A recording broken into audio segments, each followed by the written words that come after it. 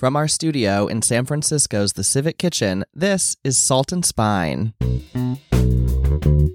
I remember, being in culinary school, coming home at night and reading, like huge cookbooks in my bed and just like trying to like imagine what these people's lives must be like and, hear about their inspiration. And it was all kind of part of learning how to cook. Hi there, I'm Brian Hogan Stewart, and you're listening to Salt and Spine, Stories Behind Cookbooks. You just heard from today's guest, Stacey Adimondo. Now, Stacey is the author of Piatti, Plates and Platters for Sharing, Inspired by Italy. She's a graduate of Wake Forest University and the Institute of Culinary Education in New York City. Stacey has worked in the test kitchens and editorial departments at Saveur, Every Day with Rachel Ray, and the Food Network. Most recently, she was the executive editor of Saveur magazine, a role that she left after our interview was recorded. In today's show, we're talking with Stacey about her approach to antipasti in her latest cookbook, Piatti, about including family recipes in her book, and about her work on other cookbooks, including the James Beard-winning Nopalito. And of course, we're playing a game antipasti style. Plus, we've got 2 recipes from Piatti, the clams with broccoli rabe and crispy prosciutto in a tomato wine sauce, and a recipe for blackened summer squash with buttermilk cream sauce, rosemary, and chives. All of that this week on Salt and Spine. So let's head now to our studio inside the Civic Kitchen Cooking School in San Francisco, where Stacey Adimondo joined us to talk cookbooks. Hi, Stacey. How are you? I'm great. Thank you for having me. Of course. Thank you for joining us today. So we're here to talk about your latest cookbook, Piatti, but I want to start actually sort of earlier in your life because as I was preparing for this interview, I noticed that you actually went to college to study English and have an English degree, and were sort of interested in magazine writing, magazine editing was sort of your initial career path. Was food like a part of that, or were you sort of interested in like the food aspect professionally after you started working in magazines? Yeah. Well, what was really cool about it, and like, I sort of hate when people answer questions like this, I have to say, because it's like, whoops, I just fell into this great thing. But what I love about the trajectory was that I didn't see it coming. I kind of came out of college, right, being like, okay, English degree. I sort of live near, I grew up in Connecticut, sort of live near New York. Maybe I should go to New York and get into magazines. And that was hard. I worked 3 unpaid internships like at the same time. So I was coming in 5 days a week on like a commuter train to Manhattan, working magazine jobs, and just loved it and started to really drink the Kool-Aid. And I was actually working over a number of like odd topics. Like I worked at sort of a edgy fashion magazine and a health magazine, and then a magazine about sort of like budget living. So it was really diverse, and it actually helped me kind of realize what I didn't necessarily want to do or write about. But the food part actually just sort of happened because I was working at this really wonderful health magazine. And the staff was very small, and so we were really hands-on. And, a couple food topics kind of came up. We had some little food columns, and the rest of the staff just kind of wasn't up for it. Like, they were like, all right, whose turn is it? Who's going to write this? And I guess I just started to volunteer thinking that, okay, I come from a big family and, we're Italian American. We cook a lot. I'm used to a lot of different types of produce and, relatively healthful eating. And it just kind of was a natural fit. So I was like, all right, I started to raise my hand for some things and say like, I could write that, or yeah, I'll taste test all those things for you guys. Or, I started to kind of go down this rabbit hole and bring my boss all of these topics that were so fascinating to me that I think were just like the very, very beginning of the food boom. Right. So, at one point I said to her, I was like, oh, I really like discovered this guy. His name is Michael Pollan, like really want to interview him. So I interviewed Michael Pollan when I was like 23 in my first magazine job.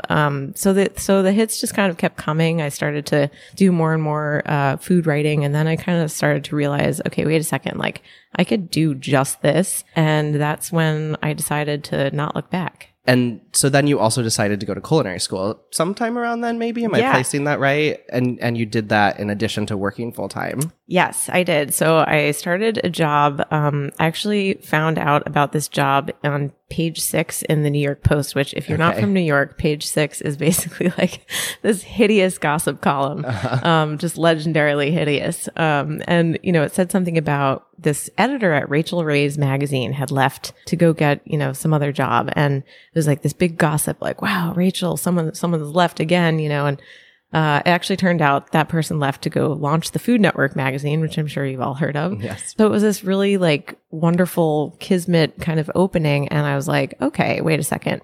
I never even really knew Rachel Ray had a magazine.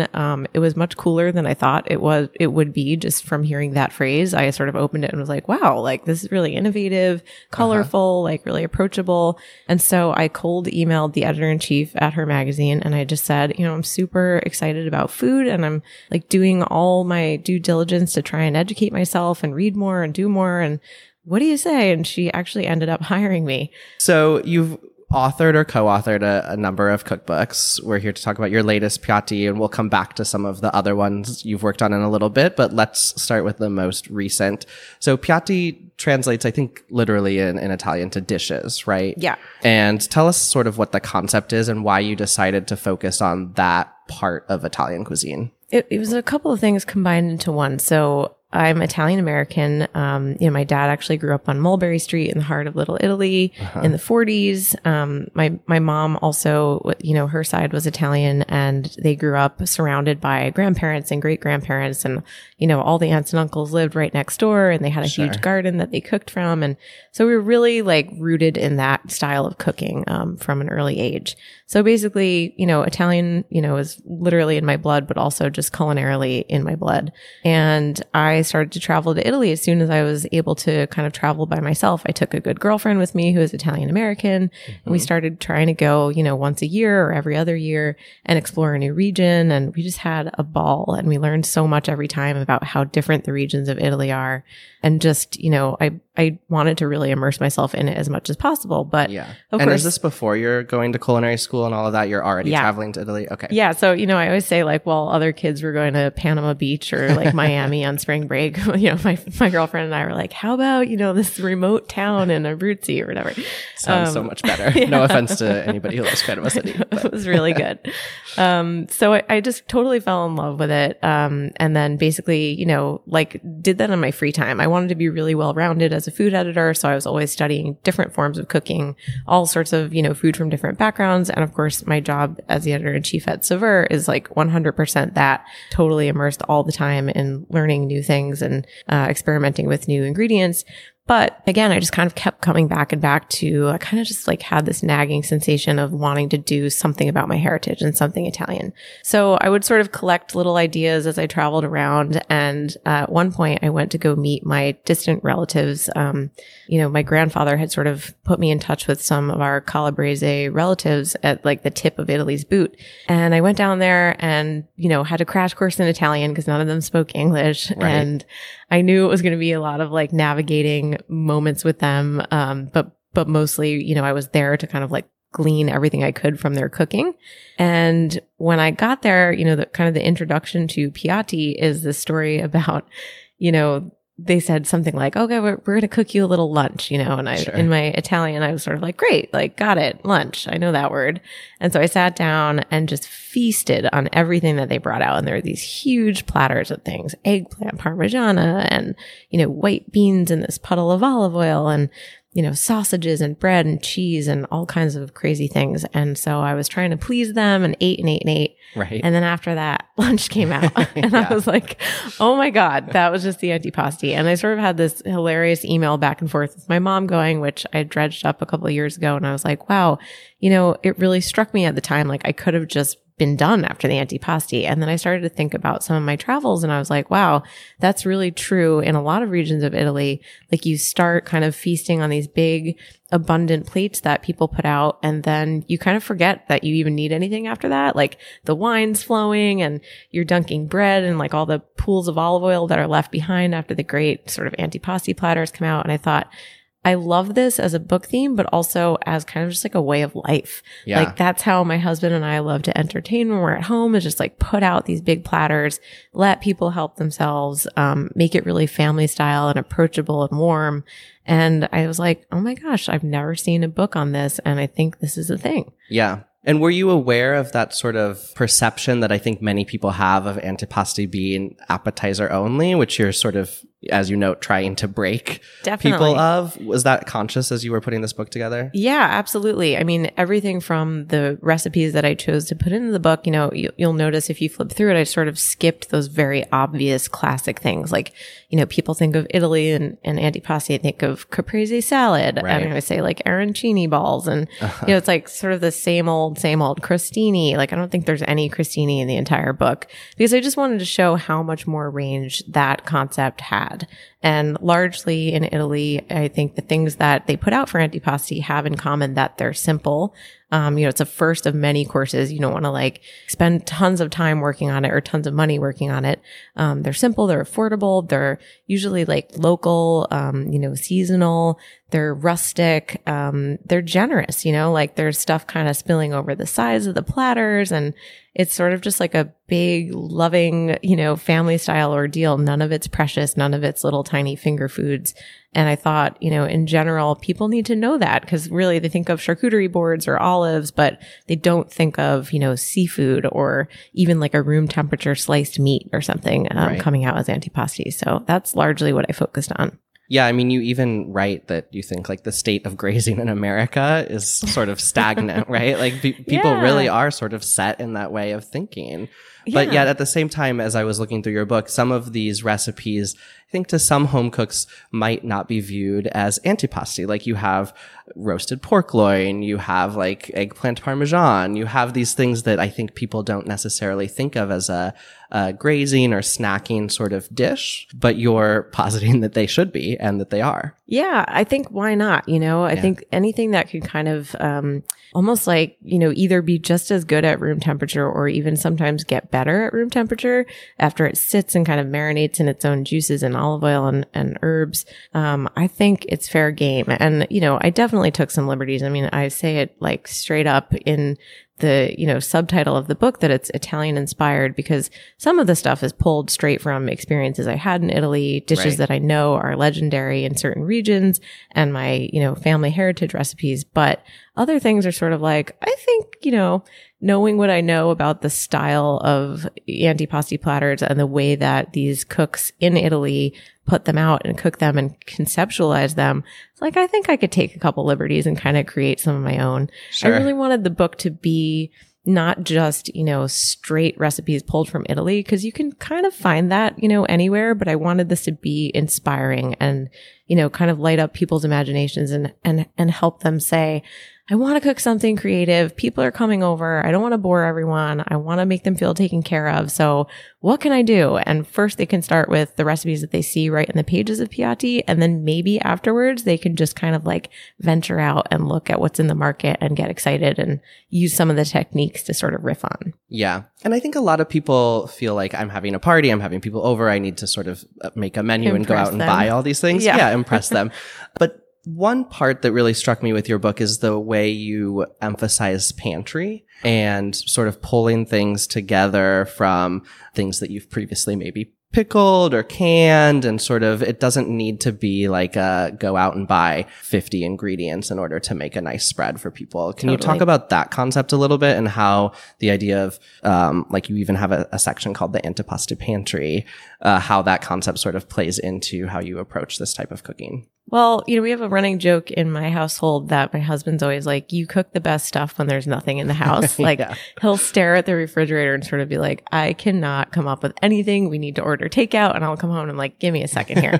So, I think what I tend to do and what I think maybe kind of, this sort of like cucina povera, this like peasant-y style food of old world Italy, they had to do a lot was just sort of look at what they had and use it in a way that's not like an accent or a small thing, but use it as the meal itself. So I think of something like, a tin of anchovies, and a lot of people might use that for flavoring a dish, but also that could be the dish, If you have anchovies, kind of lay them out in like a little puddle of their own preserving oil, and then sprinkle maybe like some fresh herbs over the top or some pink peppercorns or, a little bit of that sliced pecorino romano that you have in your fridge.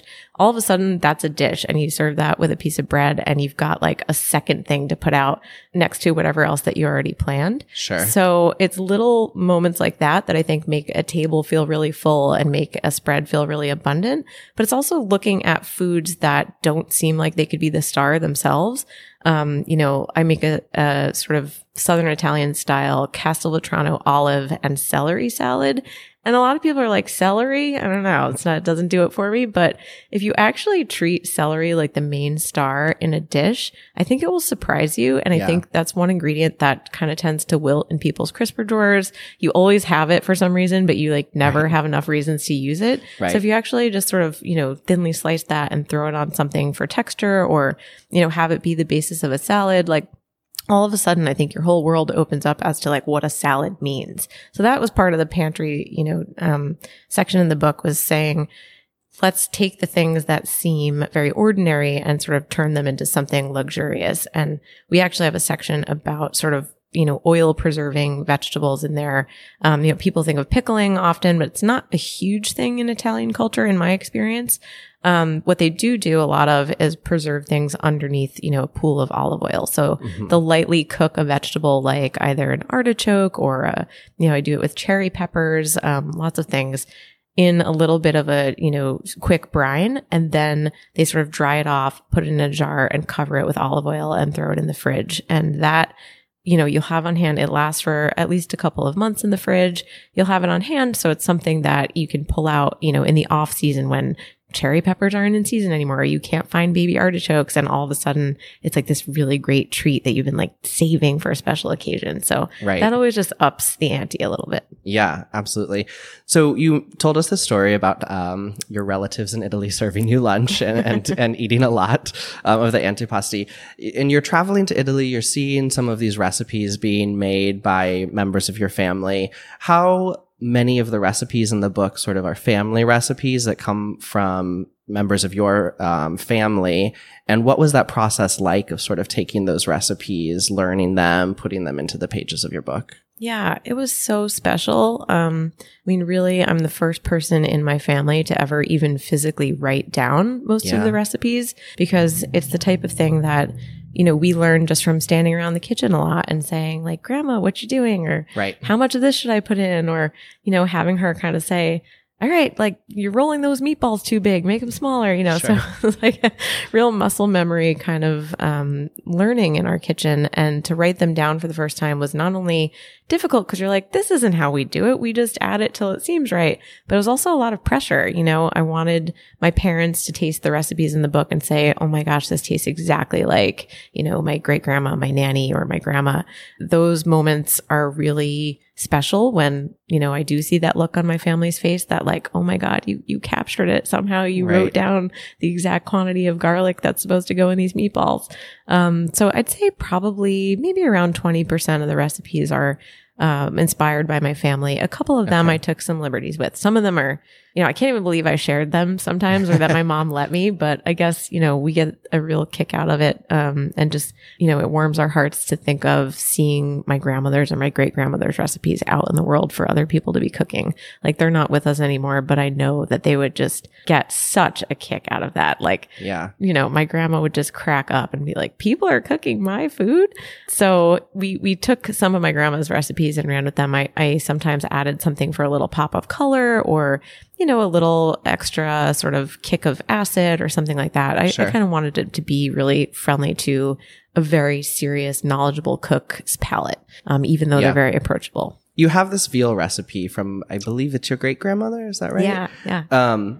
And you mentioned, as you sort of alluded to in the head note to this recipe, maybe like a hesitation around sharing it. You sort of alluded to that a little bit just now. Was that a real thing? Did that really was that a family conversation? What impact did that have on deciding what recipes to put in the book, and how did you sort of resolve that? Yeah. Oh yeah. It's very much a thing in my family, and not in a negative way. It's special, and we love to cook for people. And there's something about teaching other people your secrets that makes it less special when you like pull out that dish. So there still are certain recipes, like I don't think I will ever share the recipe for our family's linguine and clam sauce. Like I don't think it's possible. I might take that one to the grave with me. We'll see. Yeah. Don't go anywhere. We'll be right back with the second half of our conversation with Stacey Adimondo, author of Piatti. From Jacques Pepin and Nigella Lawson to Samin Nosrat and Allison Roman and today's guest, Stacey Adimondo, Salt and Spine is the leading podcast featuring in-person interviews with your favorite authors. And I love telling the stories behind cookbooks by sitting down with dozens of your and my favorite cookbook authors. Plus, Salt and Spine is publishing recipes, author excerpts, holding cookbook giveaways, and so much more. Now, if you love our show, you can join the Salt and Spine community and support our effort to bring you top-notch interviews and the best cookbook content starting at just $2 a month. You'll have access to lots of perks, like early access to Salt and Spine events, our bookmarks, t-shirts, cookbooks, and so much more. And you know, this podcast is really only possible because of listeners like you, and I can't thank you enough for listening and for your support. Find out more and join the Salt and Spine community at patreon.com/saltandspine. That's patreon.com/saltandspine. And now back to our conversation with Stacey Adamando, author of Piatti, Plates and Platters for Sharing, inspired by Italy. I think you also have mentioned that you turned to other Italian cookbooks, older Italian cookbooks, as you were putting this together. Is that true? Yeah, I sort of have this, obsession with walking around old vintage bookstores in Italy and just, basically gathering whatever I can from my limited but growing vocabulary. And a lot of times it'll just be something from looking at the title of a recipe and saying, oh my gosh, yeah, that's interesting. I've never seen that dish, but that makes total sense that this ingredient is from this region, or I've seen other dishes similar to this, but I've never seen it with, that nut or that type of cheese or, in that preparation exactly. So yeah, it's hard to say, I don't have certain books that I have on my shelf necessarily that I always pull inspiration from, but it's more, a slow process of kind of jotting down little ideas as I traveled around and looked at menus and looked at cookbooks. And I mean, some of these things I'm assuming are sort of gone and not even really like in vogue anymore in the regions that they're from. So, right. It might even be the type of thing that a person from that region is not even necessarily familiar with an exact dish or preparation anymore, but it still has that spirit of that place. And I think that is the stuff I want to hang on to. Yeah, that was one of the things that was so fascinating to me when I was in Italy, is how regional everything is. It's unreal. It's crazy. People don't realize it. And I even, sometimes feel like I hope I'm getting it right, when I say that a dish is from a certain region, or that, a certain region only uses this chili pepper or this onion. I'm always a little bit hesitant to say that in any definitive way, because I'm sure either that those things have migrated from place to place, or somebody might see it a little bit differently than I do, who knows a region better than I do or not. So I try and keep an open mind about it, but also get as specific as possible so that I can sort of lead people, like, if you like this style of dish, maybe this region is for you. Right. Do you remember the first cookbook you ever had that felt like it was really yours? Oh my gosh, that is a fantastic question. I would need to think about that pretty hard. Did cookbooks play a big role in your life when you were young? Did your family have not cookbooks? At all. Not No, really? I don't even think there was a single cookbook in my household before, like, the Food Network years, Okay. probably. Yeah. I mean, I think we all, watched Food Network, and at first the thought of like people cooking on TV in all these friendly ways just was sort of mind blowing for everyone. And it was, on a lot in the background at my house, and we all had our favorite cooks that we liked. And Right. that was sort of something that my mom and I bonded over, like, sitting around on a weekend morning. But yeah, I think that was the first time I can even think of a cookbook entering our household. And even then, they kind of just sat on the shelves in the pantry, and Right. my mom didn't really call on them that much. So Right. we mostly cooked dishes that came, were passed down to us from my grandmother and beyond. Do you remember who your favorite Food Network star was? Are you willing to divulge that information? Isn't everybody's favorite Food Network star, Ina? Yeah, I would think so. She's the best. She She is the continues to best. be the best. Yes. She's also written a ton of cookbooks. Oh gosh, yeah. What sort of things do you look for in a good cookbook? In a good new cookbook, I think I like to see people break the mold a little bit. And it could be in really subtle ways. I mean, even in my own cookbook, I think there was a phase for, maybe the last 5 or 6 years where cookbooks became really, really text heavy. Like Yeah. everybody wanted to tell their entire life story in their cookbook, which I think was super admirable and really exciting. And for a while, people were just sitting and reading books. Like I remember, being in culinary school, coming home at night and reading, like huge cookbooks in my bed and just like trying to like imagine what these people's lives must be like and, hear about their inspiration. It was all kind of part of learning how to cook. But now there's so much writing, food writing out there, there's so many recipes to choose from. I think the culture is shifting a little bit to people just kind of wanting to get to the point and get the good food and see the beautiful image and hear, in a paragraph or less, like what this dish means to you and what they should keep in mind while they're cooking it. So I really cut out, I did, I think something like a 4-page introduction in my cookbook and that's it.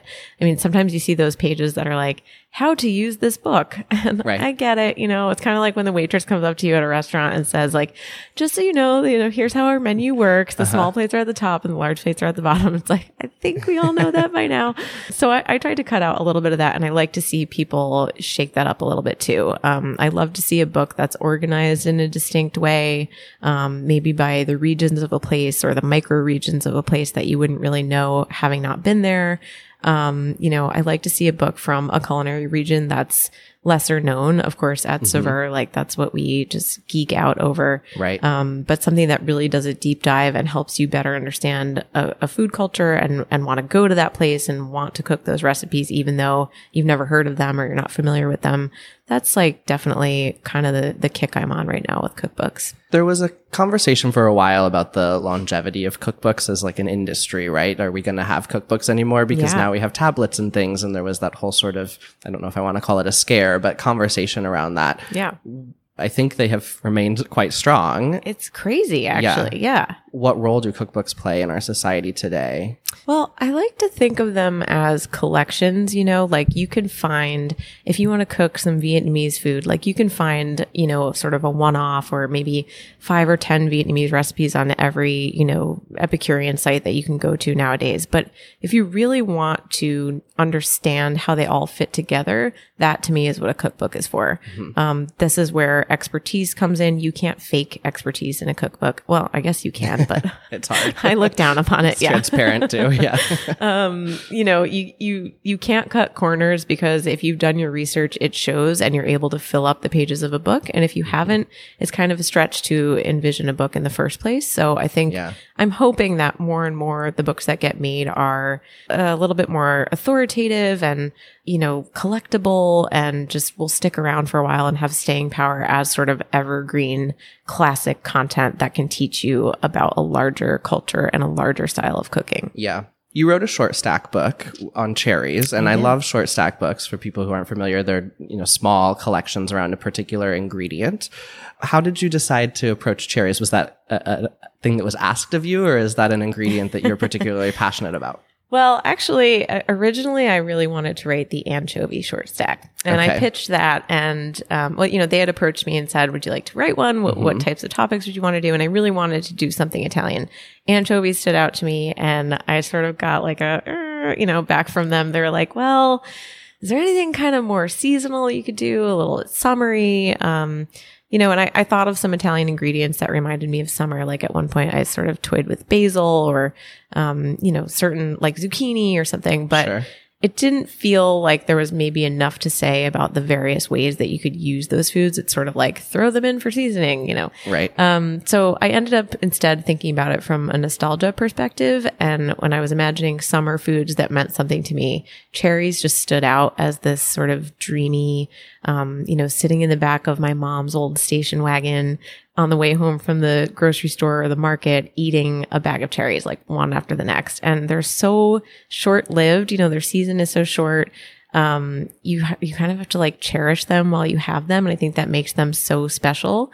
And then I had never really eaten them or experimented with them a ton outside of just, eating them with their pits and stems. So I started to think, okay, how, there's some sort of unexplored territory here and I could make these a real ingredient in a lot of dishes. So that was where the idea was born. And I had a ton of fun doing it because of course, then you get to explore all the different types of cherries that there are. And you have to make them sweet and savory. And I ended up actually using some inspiration from that book project in Piatti when I did a recipe for these sort of olive oil and vinegar roasted cherries in the book and served that as an antipasti. And the picture is amazing. It is amazing. I love that picture. Caught my eye immediately. And cherries are one of my favorite fruits. So I'm like super excited to try that roasted cherry it's recipe. So cool. And I mean, I always say you can sort of serve them like olives where, you know, put out a little like bowl for the pits and just let people kind of eat the flesh around the pit just like they would an olive. And it just feels so different, but it's like the easiest thing. And it's,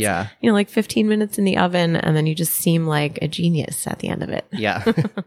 So you also co-authored a few cookbooks, including Around the Fire and Nopalito, which won a James Beard Award. How has your process sort of changed as you've written different cookbooks of different styles? Sometimes books that are solely authored by you. Sometimes you're working with a restaurateur or restaurant group. How has that sort of impacted how you approach cookbooks? That's such a cool thing to think about. I haven't really, you know, spent a lot of time like reflecting on that.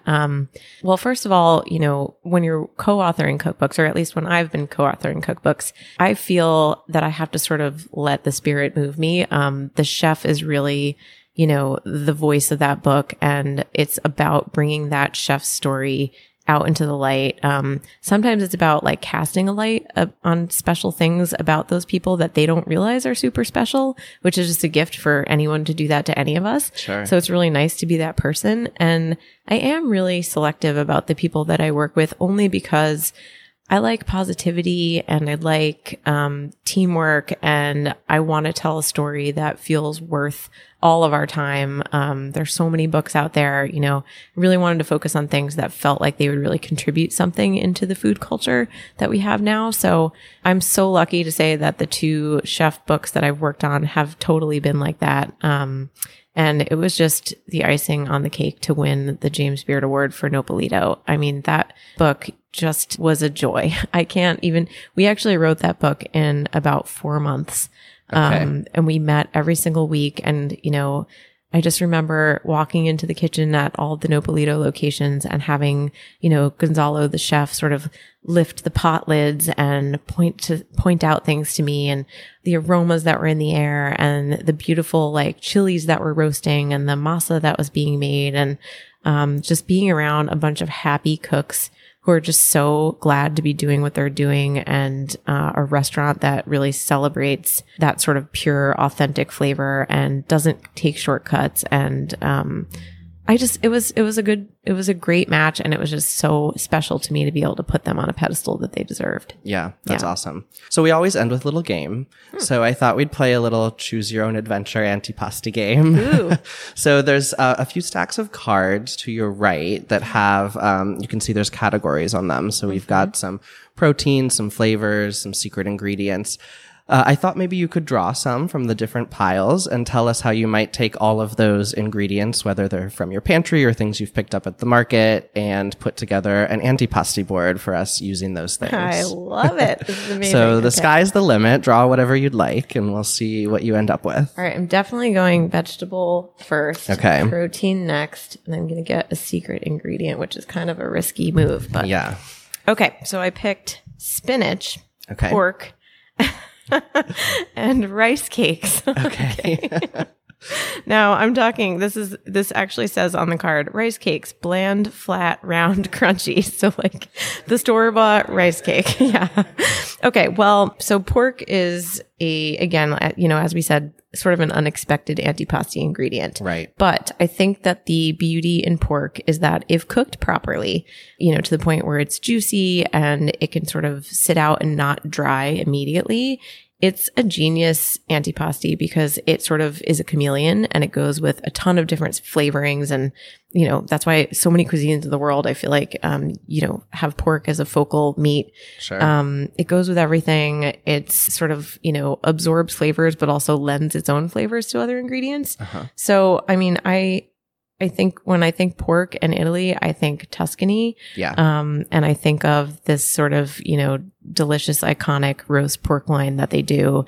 You know, we rub it in anchovy and rosemary and maybe, you know, some thyme or black pepper, some fresh garlic that you can like grate on a microplane and sort of smear all over it. And then I do like a slow roast. So it's something like an hour and a half, you know, like almost like too much time. Okay. But for whatever reason, the slowness just allows the juices to kind of stay put and not drip out as much. Yeah. And when you cut into it, it's so tender. So that to me is like an easy go-to, like that sliced pork platter that can just sit out and, you know, fills you up. Like it helps you absorb some of that wine you're drinking. Right. The spinach is like such a great pull because you can do anything with spinach. So a line that I say all the time about Piatti is like, in the time it takes to wilt a vegetable in a pan, you can have an antipasti or antipasto. And I think spinach is the perfect example of that. In fact, that's what comes to mind when I say that line. So I do it in bean dishes. I do a lentil dish, sort of, you know, really simple boiled in salt water, black lentils. And then I throw them in a pan with a little bit of vinegar and some red onion and some spinach and just wilt that and toss it all together. And then I serve like a huge ball of burrata on top of that. And it just encourage people to eat it with like warm bread. So it gives the burrata a little bit of texture. It gives the lentils something fun and colorful. And then you get a little dose of green and vegetable in your antipasti. That one's in the book, right? Yeah, that is in the book. Yeah. Rice cakes. God. Okay. If I had to serve rice cakes as an antipasti, I guess I could see using them as like a dip mechanism. There is a, you know, number of delicious dips in the book, but everything from, you know, like a white bean dip. I could do like a white bean dip with some garlic and bacon. I could do an awesome pesto. Like there's a pistachio pesto in the book. That's my favorite, but hazelnut pesto is so good. You know, almond pesto, any of that. And just put like a little dose of maybe like some lemon zest in it to give a little extra punch. Cause if you're eating it on a rice cake, you're going to need all the help you can get. And some really salty pecorino romano and maybe even like a little chili flake in that pesto. Like, I don't know, if I had to, gun to my head, serve rice cakes. Like that's what I got. That's awesome. Should we do one more quick round? Okay, let's do it. Okay. Ooh, so this time I picked, oh gosh, sweet potatoes. Okay. Vanilla bean paste and red pepper flakes. Now, do I have to use these all in the same dish, do you think? No. Okay. I mean, you have the luxury in this. We play this game a lot with guests. So you have the luxury of you're making an antipasti platter. So you can sort of put things where they make sense. Love it. Okay. I'm going to start with the vanilla bean paste because that's the hardest one. And I think what jumps to mind is, again, kind of roasting fruit. So there are a couple different sort of fruit salads in the book. Some of them are served with a combination of fruits and vegetables, but I think if you can sort of contrast like a really caramelized, juicy roasted fruit with something fresh and crunchy, I think that would be super fun. So I would do like vanilla bean paste.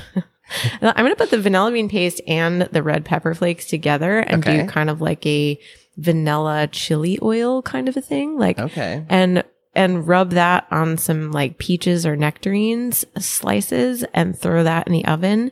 And then maybe serve that with like some mozzarella and, you know, like what would I want in there for crunch? Maybe some roast hazelnuts or something. That sounds delicious. Like I feel like it would be cooling and kind of sweet but spicy, and you wouldn't really notice the vanilla that much because there's so much natural flavor in the fruit that it would just kind of complement instead of standing out from. The sweet potatoes, I just don't like sweet potatoes that much. Really? Okay. Yeah, I don't know. I'm not really that much of a sweet person, so I feel like they're like slightly too sweet for me. But okay, let's take a sweet potato and cut it into rounds, thin rounds, and then like sort of really quickly saute those in some olive oil until they're like just, I'll say al dente. Okay. And then I want to do kind of like a room temperature salad with them. So maybe like the first herb that comes to mind is dill, like maybe some fresh dill, you know, kind of like stack them like a deck of cards, you know, like sort of overlap them on each other. And then put like a little bit of maybe creme fraiche. And, I mean, you could even do like toasted pecans, a little bit of dill on there, and maybe like a good vinaigrette. So something with like a lot of lemon and maybe even like a little hint of white vinegar to kind of like really brighten it up and douse that on top. Yeah. Okay. That sounds great. Would you eat it? I would definitely eat it. That sounds amazing. Awesome. Sounds like a super antipasti platter. Yeah. Well, this was so fun. Thank you, Stacey. Thank you. It was an honor. And that's our show for today. Thank you so much for listening. As always, you can find bonus content from today's show and all episodes on saltandspine.com. There you'll find 2 recipes from Piatti: the clams with broccoli rabe and crispy prosciutto in a tomato wine sauce, and also the blackened summer squash with buttermilk cream sauce, rosemary, and chives. Remember, if you like hearing from your favorite authors on Salt and Spine, and I hope you do, please click subscribe wherever you're listening. And of course, you can leave a rating or join the Salt and Spine community and support our show at patreon.com/saltandspine. Our show today was produced by me, Brian Hogan Stewart, and our original theme song was created by Brunch for Lunch. Salt and Spine is recorded at the Civic Kitchen in San Francisco's Mission District. The Civic Kitchen offers hands-on classes and events for home cooks. You can find out more at civickitchensf.com. Thanks as always to Jen Nurse, Chris Bonomo, and the Civic Kitchen team, and to Celia Sack at Omnivore Books. We'll be back next week with more stories behind the cookbooks you love.